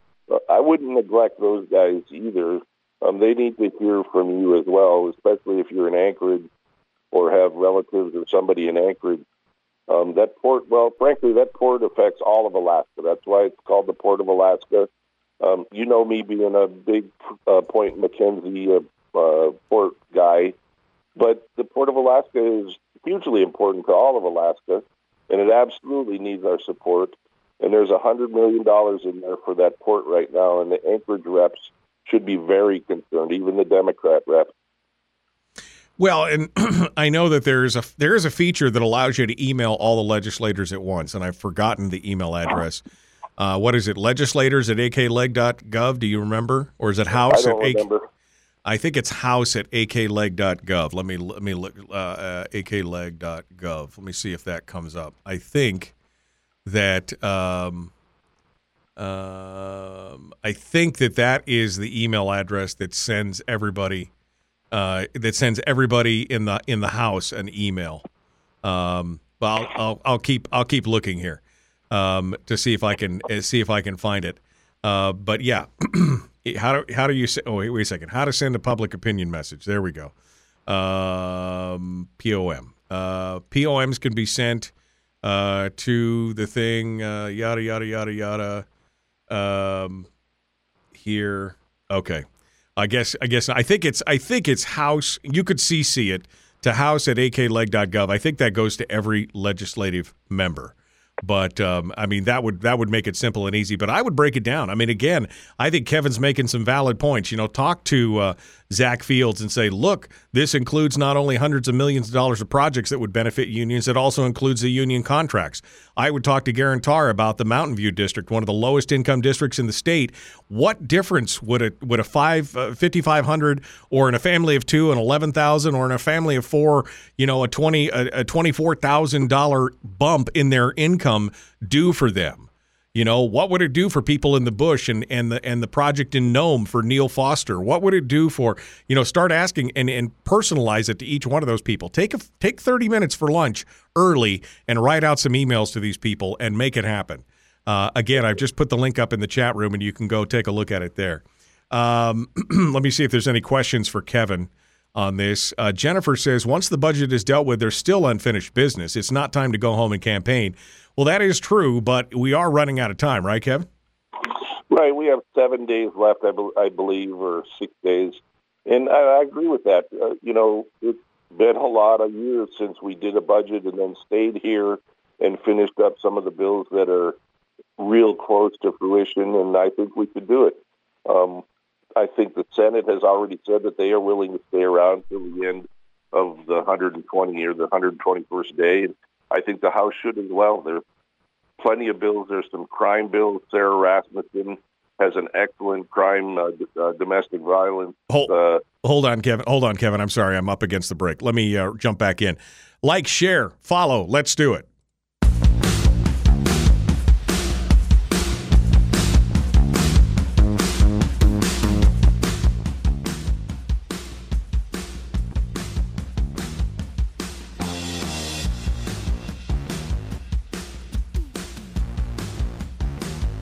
All right, we're continuing now. Kevin J. McCabe, our guest. We were just talking before we came back in from break that once the budget's done, let's say they vote to concur. We can all keep our fingers crossed on that. But it's the business is not done. They still got 6 days left. It ends next Wednesday at midnight.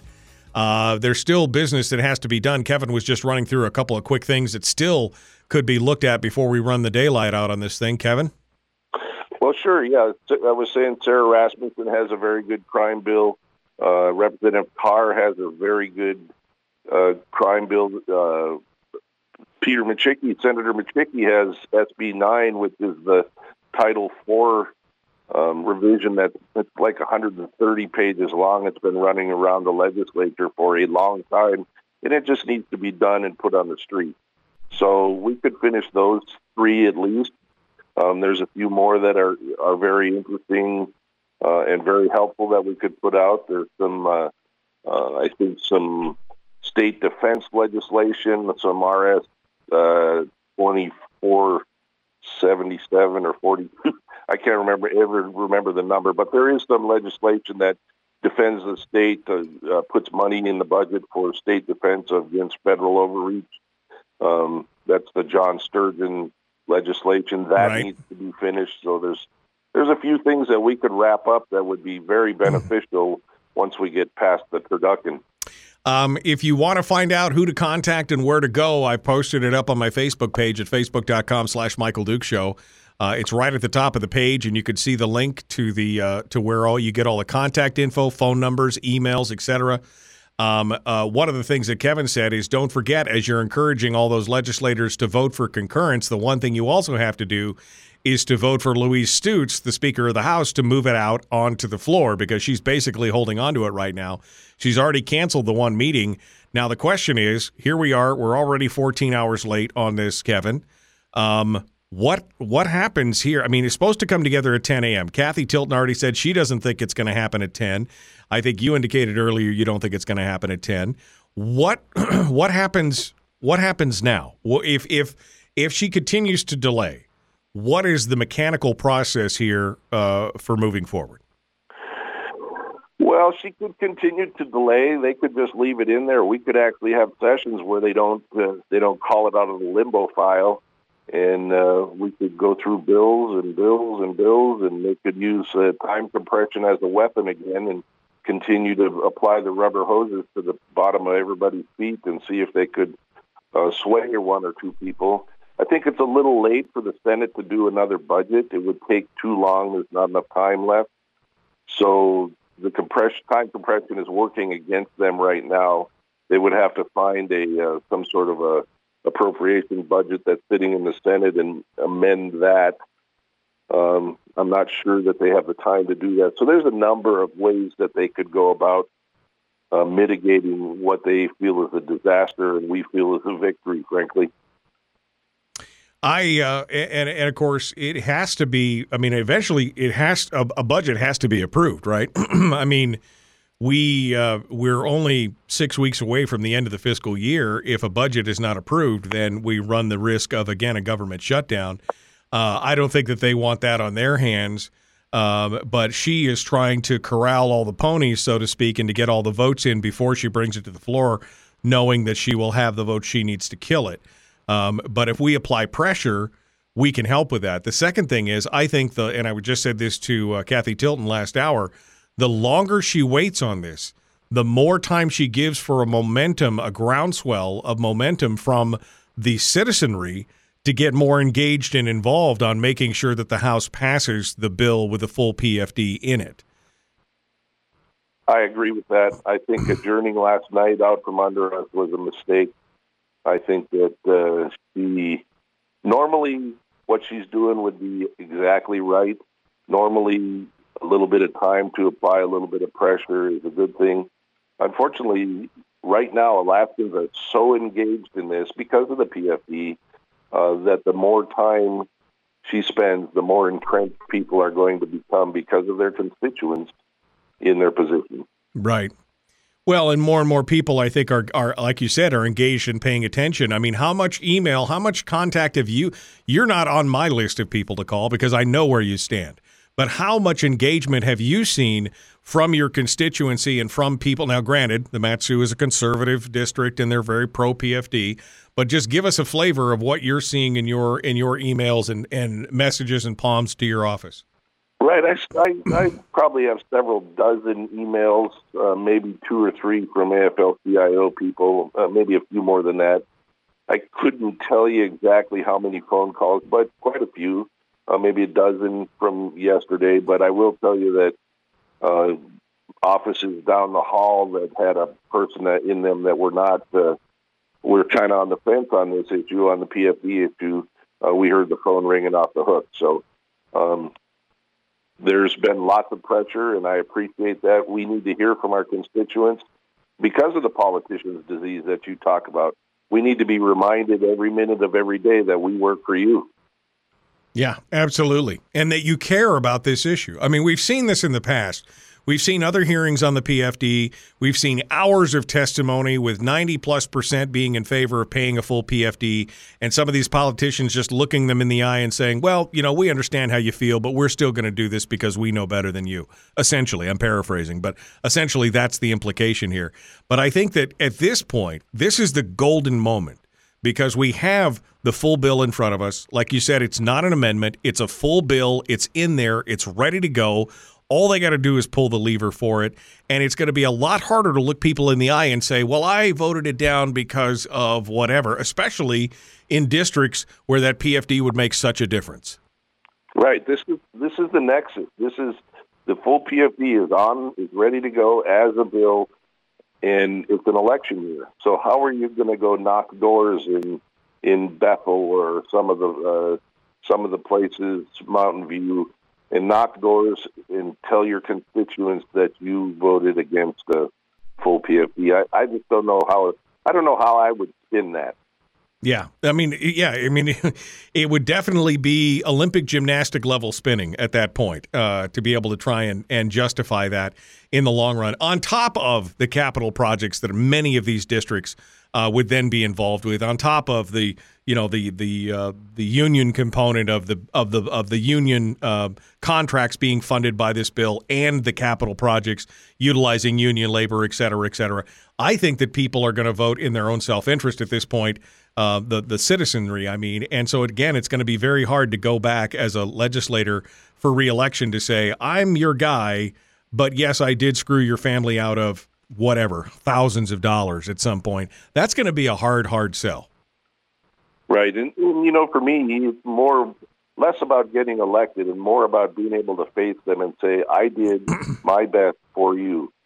And to me, that's I'm still a neophyte enough, I think, to be thinking like that.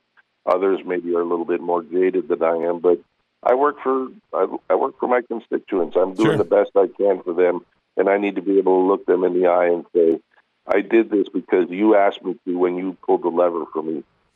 Yeah, no, I mean, I agree that there are some legislators who are motivated, again, by philosophy and true interest of, serving their constituency. But we all know that there are some out there that are motivated by simple political aspirations. Either way, this has got to be a yes for either one of those people in the long run. Right. Down to the perfect nexus. Yeah, exactly. I mean, this is the golden moment. This is that perfect golden moment where they have the opportunity to walk away, whether political or philosophical, to walk away as heroes for their constituency, for the win-win-win, to tell the majority, sorry, binding caucus doesn't matter, we can do it, walk in as heroes, and come back and go to their constituencies and say, I voted in your self-interest. Now, it's either because of who I am and philosophically, or it's because I wanted you to reelect me. Either way, I'm the hero. And I think that is what they need to hear when it's all said and done.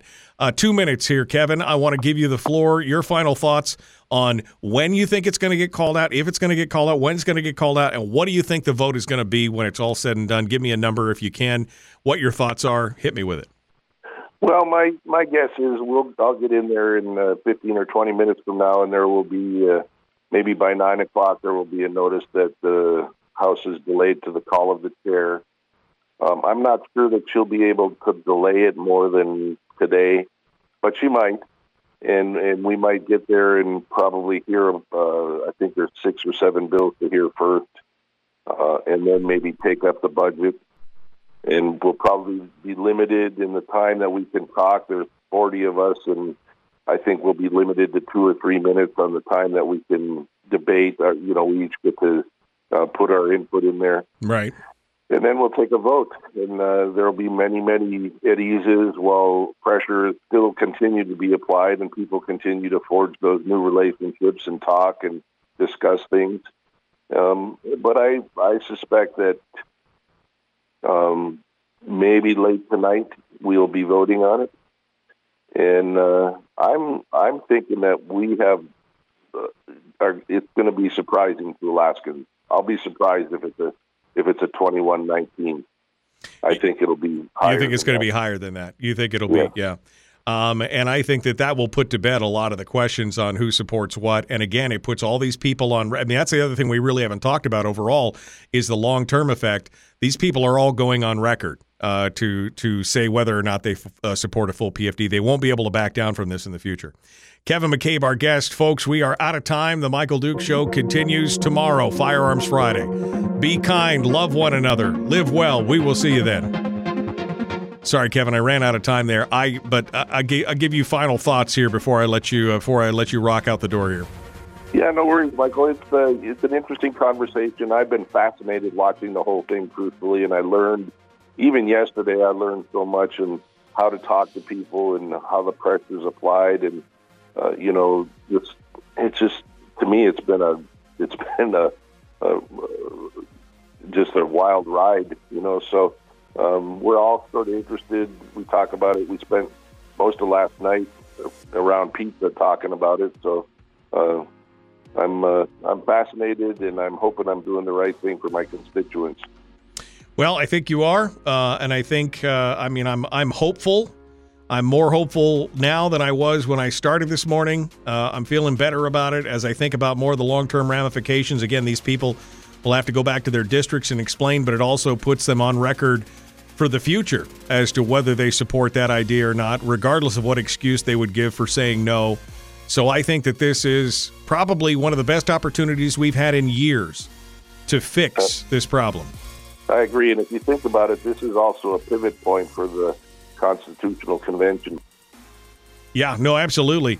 If they vote it down, it puts the con into overdrive. If they vote it up, it may help. It may help, smother that need for that or the desire for that a little bit. And I think they may take that into account as well. So, Kevin, thank you for coming on board, my friend. As always, it's good to see you. Yep, nice talking to you, Michael. I appreciate the opportunity. Well, I appreciate you coming on short notice. Thank you so much. All right, folks, I'm posting up one final time. That's the link to the post on my Facebook page, where you can go and get the list of legislators and all their contact info. Encourage Stutes to get out, do her thing, put that on the floor. Encourage all the other legislators, including some of the Democratic ones, as to why they need to vote for it. Why they need to vote. We're out of time. Love you guys. Thanks for coming on board. Thanks for sharing this morning. We peaked out over 100 at one point. I was laughing yesterday. There was a video right after mine ended. I looked down. It was a live video. It was some chick eating her lunch. She had 600 and something viewers. I was just like, man, I how do I get to 100? She's got 685 viewers watching her eat a Big Mac. We got to get more. We got to get more folks involved in this, folks. We got to get more folks involved. All right, it is what's the bill's title? It's the budget bill. It is the budget from the Senate. I don't remember what the number is. You tell them the budget, they'll know what you're talking about. All right, my friends, we will see you guys tomorrow for Firearms Friday. Hooray! We'll see you then.